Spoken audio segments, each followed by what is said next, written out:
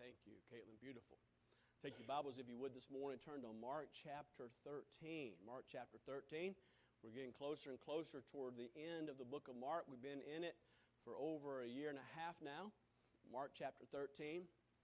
Mark chapter 13, starting in verse 1. Mark chapter 13 in verse 1 this morning. I love to preach through the Bible. There are several ways of teaching and preaching, but I like to preach expository, meaning taking one book at a time and preaching through it so that you can understand the mind of God. God has given us His Word, and God has ordained that we learn it, understand it, and be able to teach it to others. So we look at this as a whole this morning in verse number 1 of chapter 13 of the book of Mark. The Bible tells us in verse 1, and as he went out of the temple, one of the disciples saith to him, Master, we see that what manner of stones and what buildings are here? And Jesus answered, said unto him, Seest thou these great buildings? There shall not be left one stone upon another. Thou shalt not be thrown down. And as he sat upon the Mount of Olives over against the temple, Peter, James, and John, and Andrew asked him privately, Tell us, when shall these things be? And what shall be the sign when all these things shall be fulfilled? In verse 5, Jesus answering them began to say, Take heed lest any man deceive you. For many shall come in my name, saying, I am Christ, and shall deceive many. And when you shall hear of wars and rumors of wars, be not troubled, for such things must needs be. But the end shall not be yet. For nation shall rise against nation, and kingdom against kingdom, and there shall be earthquakes in divers places, and there shall be famines and troubles, and these are the beginnings of sorrows. But take heed to yourselves, for they shall deliver you up to councils, and in the synagogues you shall be beaten. You shall be brought before rulers and kings for my sake, for a testimony against them. And the gospel must first be published among all nations. But when they shall lead you and deliver you, take no thought before you what you shall speak, neither do you premeditate, but whatsoever shall be given to you in that hour, that speak ye. For it is not ye that speak, but the Holy Ghost. Now the brother shall betray the brother to death, and the father the son. The children shall rise up against their parents, and shall cause them to be put to death. And shall be hated of all men for my name's sake, but he that shall endure unto the end, the same shall be saved.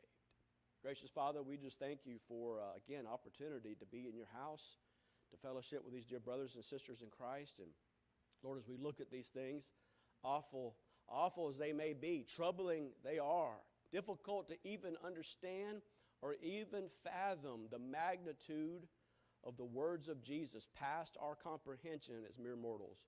But God, I pray, God, you'd give us ears to hear. Remind us of the coming judgment that is coming as certain as we are seated in our chairs this morning. The coming judgment is going to come to pass. But Lord, help us, like in any catastrophe that could happen, be prepared for it, for certainly it will happen.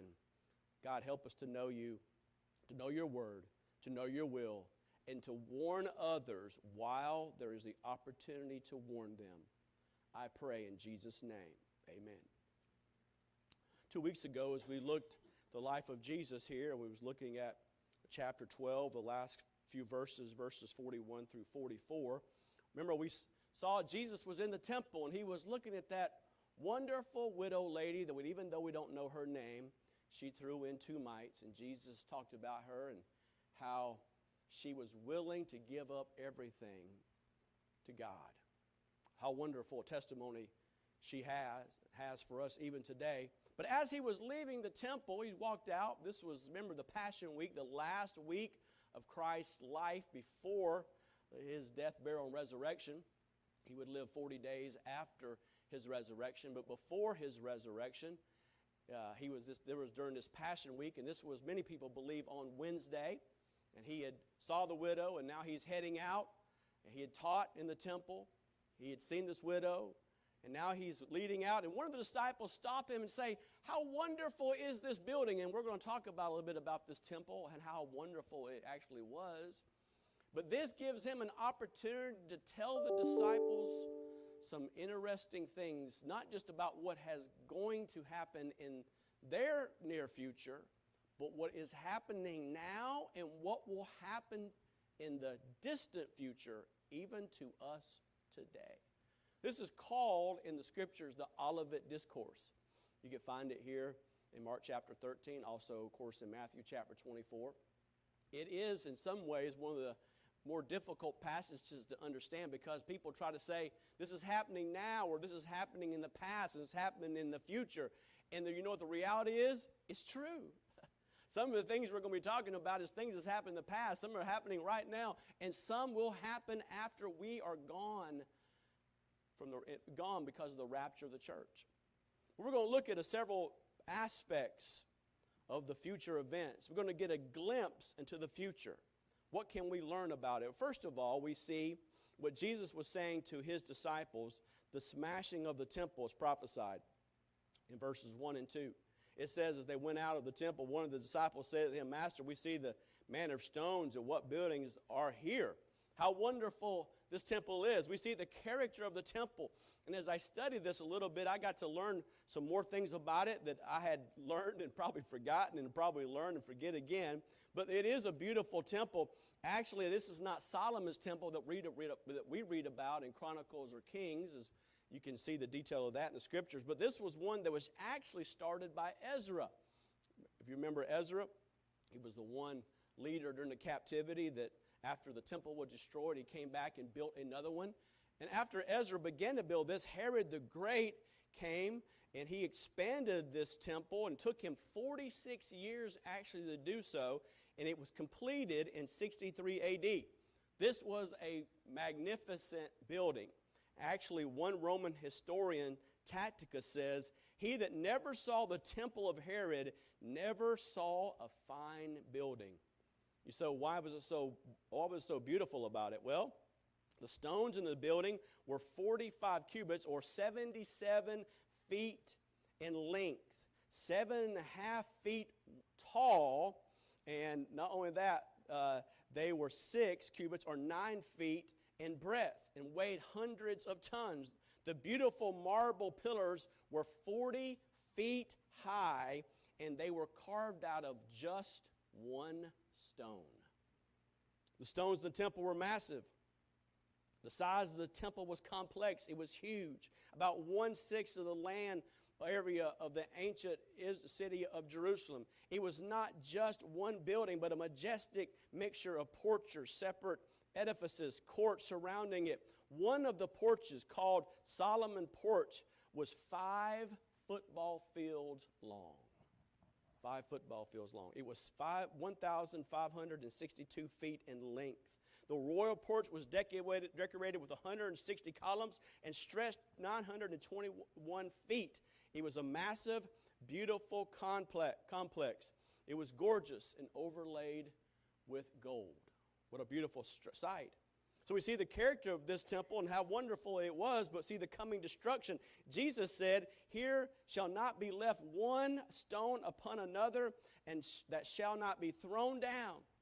And we're going to read about what the Pharisees and Sadducees said, because they heard about his prophecy that this would actually happen. And one of the things that Jesus was accused of is that he was going to destroy the temple. But actually, it was going to be destroyed. It was going to be totally wiped out.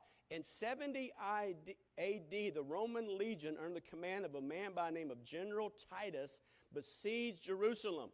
It was a horrible besiegement. Many people died. It was estimated over 1 million people died, and 96,000 were taken into captivity. They totally destroyed the temple. And the Roman soldiers tried, after the destruction of the temple, it was burned up, and they tried to get the gold that was left from the temple. So this beautiful edifice that was in front of them, and its grandeur and was the glory of all of Jerusalem, would be destroyed, just like Jesus said it would be. Just like Jesus said it would be. So we see the smashing of the temple in verses 1 and 2. But as they ask him, as we looked at in verses 3 through 13, what are the signs of further destruction? And that's when Jesus begins to talk about things that are going to happen in the future. And I want to say to you, these are things that, of course, as we read them, they are happening in a small scale now. But these things are primarily talking about the time called in the Bible the tribulation. We believe as Christians the next event in God's prophetic book, the Word of God, is the rapture of the church. But after the rapture of the church, for people who know Christ, the church of Jesus Christ, those who place their faith and trust in Jesus Christ, and we're going to look at it in detail here in a little while. But after the rapture of the church, there's going to be 7 years of tribulation, judgment on this earth like there's never been in the history of the world. And you say, what are some signs of that event coming? Well, we see there in verse 3, he talks about it in more detail in verse 5. Take heed lest any man shall deceive you, for many shall come in my name, saying, I am Christ, and shall deceive many. The first sign of the tribulation, of his coming, for many shall come in my name, saying, I am the Christ, and many shall deceive. The Bible says in 1 John chapter 4, verse 1, many false prophets are gone out into the world. And in Revelation chapter 6, one of the seals that were broken says, I saw, talking about John, behold, a white horse, and he sat on him, had a bow, and a crown was given unto him, and he went forth conquering and to conquer. And when you first read that, you say, well, here's a man on a white horse with a crown, and he has a bow. That must be Jesus. It's not Jesus. It's the spirit of Antichrist. And Antichrist is coming after the rapture of the church. And he's going to make peace. He's going to say, peace, peace. He's going to deceive so many. He's going to be charming, debonair. He's going to be wonderful. He's going to do miracles like never has been done. It's almost since the time of the apostles. And he's going to deceive many. He is going to deceive the nation of Israel. And they're going to make a pact, a covenant with him. But he's doing this all in deception. Oh, there's been many people over the world, and even some right now. I read there was one man in particular after Christ by the name of Simon Bar Choba. His actual name means son of the star. He led a rebellion against the Romans in 132 A.D., and it ended with his death and fierce punishment of the Jewish people in 135 A.D. Interesting enough, and I didn't know this myself, the Romans so hated this man and hated the Jews for this rebellion that they, again, totally destroyed Jerusalem and plowed it up, leveled it. And they called the land of Israel by a different name. They call it the land of the Palestines. You may have heard, you hear it referred to now as the land of the Palestines. Why was it called that? Because if you remember from the Old Testament, who was Israel's number one enemy during the time of David and Saul? The country of the Philistines. And they hated the Jews so much that they called the land after the name of their worst enemy, the Philistines. And they totally destroyed the land. Charles Manson, of course, another person who said he was Jesus Christ. You may have heard of Jim Jones, who deceived many through his deception, saying he was Jesus Christ. I read of another lady by the name of Gabby Hanna, recently through social media, came out in August of 2022, claiming to be the second coming of Jesus Christ. There will be many, and there are many now, and there will increasingly be more and more and more people saying they are God or Jesus Christ. We see the counterfeit messiahs, but secondly, we see the commotions and conflict of war in verse 7 and 8. Many shall hear of wars and rumors of war. You said there's wars and rumors of wars now, but it will increasingly be so. Revelation chapter 6 and verse 4. There went out another horse that was red, and the power was given to him that sat upon to take peace upon the earth. They should kill one another, and it was given to him a great sword. Oh, I was reading again some information about the wars in the past, and one publication said in the last 3,400 years, there's only been 268 years of peace. In the last 3,400 years, only about 8%. It's estimated that 108 million were killed in wars in the 20th century alone. In World War I, there was 14.5 million killed. In World War II, there were 22 million lives that were destroyed. I read that 9 countries right now possess nuclear weapons, and the global inventory is estimated at 13,000 nuclear warheads. According to one expert, the warhead on just one U.S. nuclear-armed submarine have 7 times the destructive power of all the bombs dropped during World War II, including the 2 atomic bombs dropped on Japan. Just one submarine. And there's at least 10 such American submarines prowling the world oceans, but not only us who have nuclear weapons on the oceans, other countries do as well. There's going to be conflict. There's going to be commotion. There's going to be natural catastrophes. The Bible says there's going to be earthquakes in divers or different places. I didn't know this, but when I was in Charleston, South Carolina, touring the city, that beautiful city in South Carolina, on 95, the tour guide said, is one of the major fault lines in the United States of America. I didn't know that, but there's fault lines all over. There's 1,600 earthquakes in the world last year, over 2,000 in the United States itself. In 2021, 2,773 earthquakes were recorded just in the Yellowstone area itself. One reporter by the name of Brad Plummer said, lurking beneath Yellowstone National Park, all of you guys who love nature so much, is a reservoir of hot magma 5 miles deep, fed by a gigantic plum of molten rock welling up from hundreds of miles below. Plummer went on to write that this erupted. It could spew ash for thousands of miles, damaging buildings, smothering crops, shutting down power plants. The states of Wyoming, Montana, Idaho, and Colorado would be buried in 3 feet of volcanic ash. He said it would make Mount St. Helens look like a hiccup. Some geologists believe clouds of poisonous ash could spread across the United States and Canada. With the force of a hurricane, the ash could shred lungs, collapse roofs, take down transformers, and threaten the national grid. It could create a super winter that could last a decade. Well, the Bible says there's going to be another great earthquake in Revelation chapter 11, verse 13. It says in that same hour there was a great earthquake in 10th part of the city, talking about Jerusalem. And in the earthquake there were slain 7,000. And the remnant were affrighted and gave glory to God of heaven. Just one earthquake in Jerusalem during this time of tribulation, 7,000 will die. There will be fault lines that will be shaken. There will be famines throughout the world. The Bible says there shall be famines and troubles. These are the beginning of sorrows. These are, ladies, like the birth pangs that you experience before the birth of your child. These are the beginnings, the beginnings of these things that are happening.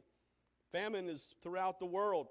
It is indicated, one researcher said, that every 3.6 seconds, someone dies of hunger. Every 3.6 seconds. The Global Hunger Index said today's famines are complex humanitarian emergencies caused mostly by armed conflict, exacerbated by natural disasters of international policies. These new wars all over the world will involve not only state armies, insurgents, but also paramilitary and ethnic militia, criminal gangs, mercenaries, international forces. Most new wars are civil wars, which increasingly spill over borders, disrupt livelihoods, food systems, and force people to flee.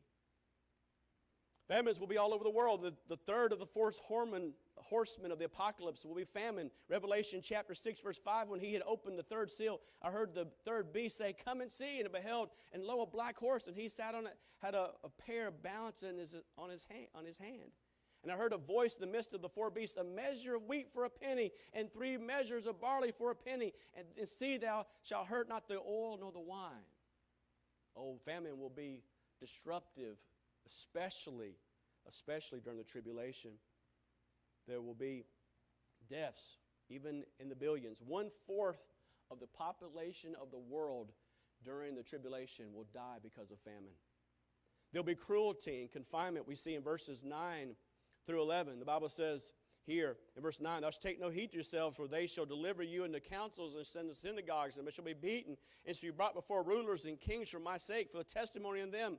Before Christ returns, there'll be a time of intense persecution before his second coming after the tribulation. The people during the tribulation, there'll be people actually saved. There'll be people who actually die for the faith, and many of them will die because of intense persecution brought on by the Antichrist. We see that in Revelation chapter 20 and verse 4, and I saw thrones, and they sat upon them, and judgment was given to them, and I saw souls of them that were beheaded for the witness of Jesus, for the word of God, which had not worshipped the beast, neither an image, neither received the mark upon their foreheads or in their hands, and they lived and reigned with Christ 1,000 years. The English word martyr comes from the Greek word martys, which means a witness. A witness. Did you know presently 160,000 Christians are martyred in the world every year? Presently. Some of you have heard recently about a missionary by the name of Stephen Troll, graduate of Crown College. He was in Iraq, Baghdad, Iraq. Him and his wife and kids living for Christ, for the faith of Jesus Christ. On December of 2012, the Troll family moved to the Middle East to study Arabic, continue their effort in making the name of Jesus great among the nations.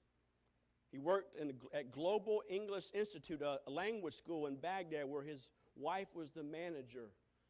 He was killed there in the streets of Baghdad for his faith in Christ.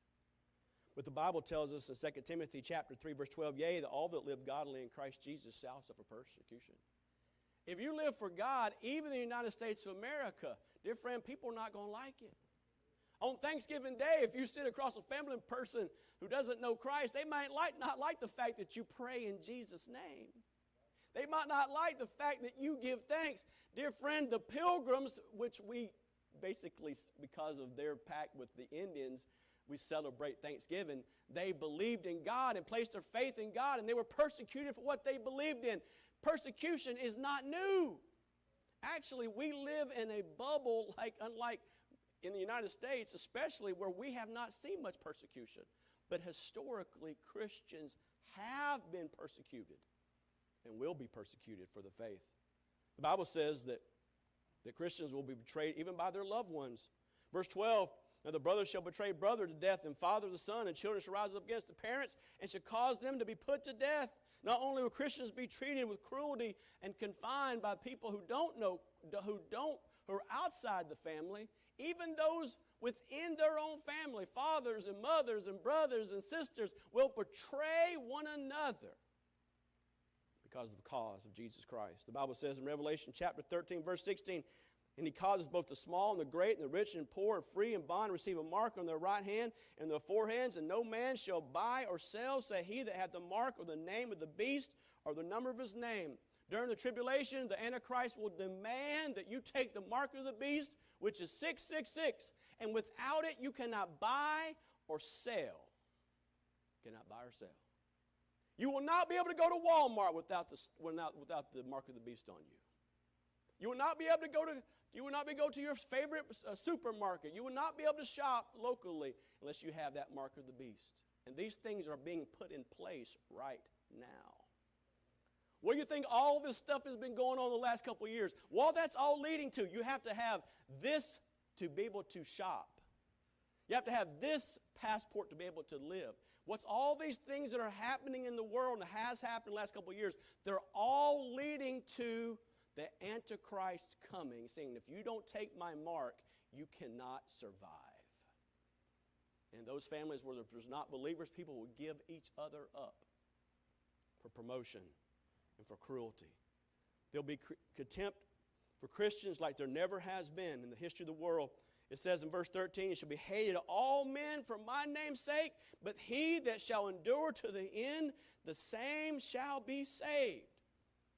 Oh, dear friend, even in our time, Christianity is being fought against. You realize in Senate, there is a law that's trying to be voted on called Respect for Marriage Act, making same-sex marriage legal in the United States of America. And if anybody talks against it or preaches against it or speaks against it, they possibly could be punished. You don't think the liberals are going to try to use that to say, you preachers can't preach against it? But dear friend, it's not me who says it's wrong. The Bible says it's wrong. And as long as the Bible says it's wrong, I have to say what the Bible says. no matter what they say in Washington, D.C. We see the smashing of the temples prophesies the sign of his coming, the peril that it will bring. But dear friend, I know it's through all those negative things, it's easy to get discouraged and sad, but let me remind you of the security that we have in Jesus Christ. Then even through this time of difficulty, Christians can have great confidence in their Lord and Savior, Jesus Christ. The Bible says in Revelation chapter 7, verse 9, and after this beheld and lo, a great multitude, which no man could number, of all nations and kindreds and peoples and tongues, stood before the throne, before the Lamb, clothed with white robes, with palms in their hands, and they cried with a loud voice, saying, Salvation to our God, which sitteth upon the throne and upon the Lamb. And all the angels stood round about the throne, about the elders and the four beasts, and fell before the throne on their faces and worshiped God, saying, Amen. Blessing and glory and wisdom and thanksgiving and honor and power and might be unto our God forever and ever. Amen. Even through the worst persecution in the history of the world, the people that are redeemed, the church of Jesus Christ, will one day stand before the throne of God, and the Lamb of God will be there, and we will praise him. We see their count, a great multitude which no man can number. We see their country of all nations and kindreds and peoples and tongues stood before the throne, before the Lamb, clothed with white robes and palms in their hands. That's, dear friends, why we support foreign missionaries. Because the gospel of Jesus Christ should not only be in the United States of America, it should go to every tongue and every kindred and every language throughout the world. That's why we support foreign missions. Thank God that we do. Dear friend, no matter what trouble, no matter what trial will come to these people, and no matter what difficulty that you and I endure in these last days, and I believe we are in our latter days as Christians on this earth before the rapture of the church, I love the promise that we find Paul the Apostle in Romans chapter 8, verse 38. He said, I am persuaded neither death nor life, nor angels, nor principalities, nor powers, nor things present, nor things to come, nor height, nor depth, nor any other creature shall be able to separate us from the love of God, which is in Christ Jesus our Lord. Oh, dear friend, remember the security you have in Jesus Christ. On your worst day, you're saved. On your best day, you're saved. When everything is going well, you're saved. When everything is going bad, you're saved. I love the fact that we have security in Jesus Christ. Aren't you glad today that just because you leave this place, you turn right or left, and some old pure, beautiful soul on 39th Avenue cuts you off, and you say or give some hand gestures that probably you shouldn't have give, you didn't just lose your salvation? Just because you burnt the turkey, ladies, on Thanksgiving, and your husband say a few things he probably shouldn't have said because he didn't learn his lesson from last year? Amen, men? That he didn't just lose his salvation because you burnt the turkey, because you said something you probably shouldn't say. Men, whatever you do, don't say it's not as good as Mama made it. Don't ever say that. I'm just trying to help you, man. I'm just trying to help you. Just trying to help you. Just trying to help you. Man, no matter what happens, if you don't get the deal, ladies, on Black Friday, and somebody cuts in front of you and takes your parking place, and you may not act like a Christian. It doesn't mean you don't act like a Christian on Black Friday that you're still not saved on Saturday. Oh, if you don't get everything you want under the Christmas tree, you don't give somebody else the gift because you didn't get what you wanted to, and you don't act quite right, doesn't mean you lose salvation. You see, dear friend, your salvation's not based on how you act. It's based on who you believed in. It's not based on my character. Amen. It's not based on how I respond to difficult circumstances. It's in Christ. Therefore, if any man be in Christ, he is a new creature. All things are passed away. Behold, all things become new. You are secure in your relationship with Jesus Christ. And we can have comfort in the future. We are confident in our relationship with Christ, even through difficult circumstances. But we can have comfort in what is coming for us in Christ. I want you to take your Bibles and turn to 1 Thessalonians chapter 4 and verse 13. Paul wrote these words under the inspiration of the Holy Spirit to comfort, to guide, to instruct the church of Jesus Christ. 1 Thessalonians chapter 4 and verse 13. We can have confidence in our relationship with Christ, but we can have comfort in that He's coming back to get us. 1 Thessalonians chapter 4 and verse 13. 1 Thessalonians chapter 4 and verse 13. Paul wrote, "But I would not have you to be ignorant, brethren." He's talking to Christians. "Concerning them which are asleep, those who are already dead, that you sorrow not, even as others which have no hope. For if we believe that Jesus died and rose again, and even so them which sleep in Jesus will God bring with Him." Verse 15. "For this we say unto you by the word of the Lord, that which are alive and remain unto the coming of the Lord shall not prevent them which are asleep. For the Lord," verse 16, "Himself shall descend from heaven with a shout, with the voice of the archangel, with the trump of God, and the dead in Christ shall rise first. Then we which are alive and remain shall be caught up together with them in the clouds to meet the Lord in the air. So shall we ever be with the Lord." And all look at verse 18. "Wherefore, comfort one another with these words." The folks that are gone on to be with the Lord, your loved ones, your friends who've gone on, when the rapture comes, when Jesus Christ descends from the clouds, is in the air, He's going to blow the trumpet, and all those who are dead in Christ, all those who know Christ but have died already, will meet together in the air. They will first go up. Then we which remain, all of us who are alive still, when Christ comes, we will join that crowd, that mass of brothers and sisters in Christ in the Lord, in the clouds. And the Bible says, we shall forever then be with the Lord. You say, "Preacher, when can that come?" Before you eat supper. Before you walk out that door. Before you get on 39th. Before you head down 75. Before Thanksgiving. Nothing is standing in the way presently for the imminent return of Jesus Christ and the rapture of the church. It can happen today. Dear friend, imagine it happening right now. Imagine it happening right now.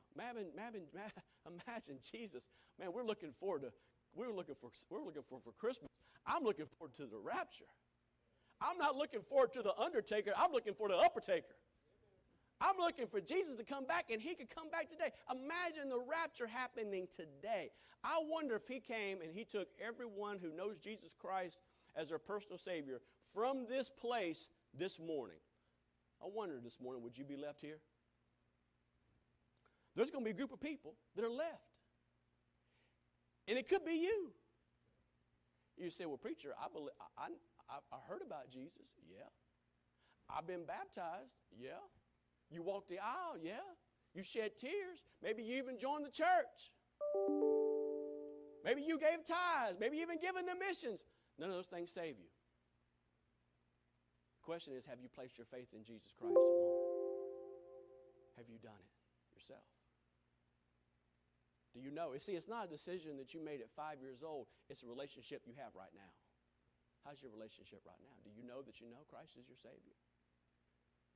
What are you doing for Christ? Are you living for Christ now? You see, dear friend, there's a time when Christ is going to come back. It's going to be in a moment, the Bible says, in a twinkling of an eye. It's going to be so fast, we'll barely blink and it's happened. That's why, by the grace of God, we're doing all we can to share the gospel with other people. That's why this coming Christmas time, I encourage you to take little gospel tracts that has the gospel on it. I know you ladies are going to go shop. You've already been shopping. You're going to shop more this coming week. And you men. Take one of these and give it to them and say, "Hey, this is the best news I ever had." I gave it to a guy in Publix yesterday. He thought it was I think he thought it was a gift card. I didn't say any different. I just gave it to him and walked off. He looked at it like, "Hey, thank you." I was like, "God bless you," and I walked away. He was so surprised. But dear friend, this is worth more than any gift card could ever have. If $1 million was on the credit card, this would be a whole lot worth it. If $1 billion was on the Visa, this would be more worth it. It's worth more than anything. For here's the gospel of Jesus Christ, which can save a man's soul. What does it profit a man if he gain the whole world and lose his own soul? This is the time of the year that even the heathen sing about Jesus. Even the heathen sing about Jesus. People are more receptive to the gospel this time of year, this next month or so, than they will be the rest of the year. I encourage you to share it. I read about this man. He was 74 years old. He worked with a ministry called Youth for Christ. His name was John. He was a widower. He had another man by the name of Eli. He was 27 years old, newly married. They decided to go to Sudan to share the gospel of Jesus Christ. And as soon as they flew into the place, the country went through a military coup, and everything was shut down. The airports were shut down. He had one contact in the land by a man by the name of Sabat, who was a Christian. And we met with Sabat, and Sabat got some other Christians, and John opened the Bible up and began to preach the Word of God. Talk about the importance of trusting God through difficult times. And they said, how are we going to preach? How are we going to tell anybody? But Sabat knew one man who was he was the administrator of a Christian school. And he contacted that man and said, hey, can we come and present the gospel of Jesus Christ? The man said, I don't know. The country is in turmoil. It's in trouble. But I have these students here, and they may come, they may not come. And typically, when there was a meeting from some visitors from the United States or someone somewhere special, they would have usually like 100 people show up at this gathering. 1,000 young people showed up. 1,000. And the administrator said, John, preach Jesus. And he did. And he preached Jesus, and he gave an invitation, and he said, every one of you who want to place their faith in Jesus Christ, stand. And 80% of them stood up. And he was afraid. He was so shocked. He said, sit back down, sit back down, sit back down. He said, let me explain it to you one more time. And so he went through the gospel again. And he said, bow your head, close your eyes. Now, if you really want to place your faith in Jesus Christ, would you raise your hand? And you know what? 80% raised their hand. 80% raised their hand. He said it this way: God moved circumstances and people, putting us in places we could not imagine, is almost like well-placed chess match, and God won. And God won. Dear friend, let me say, sometimes in life it looks like God has this huge chessboard, and he's making a move and the devil's making a move. And God's making a move and the devil's making a move. But let me tell you, dear friend, the battle's already won. God has already won the victory. We are conquerors in Christ Jesus. I wonder this morning, are you part of that crowd? If the rapture were to happen today, do you know that you would go with us to meet the Lord in the air? Oh, what a happy day that's going to be. No more sin. No more struggling. No more trial. No more problems. No more pain. No more problems. Oh, what a wonderful day that's going to be. But dear friend, it's not going to be forever for everyone. It's only going to be for those who know Jesus Christ as their personal Savior.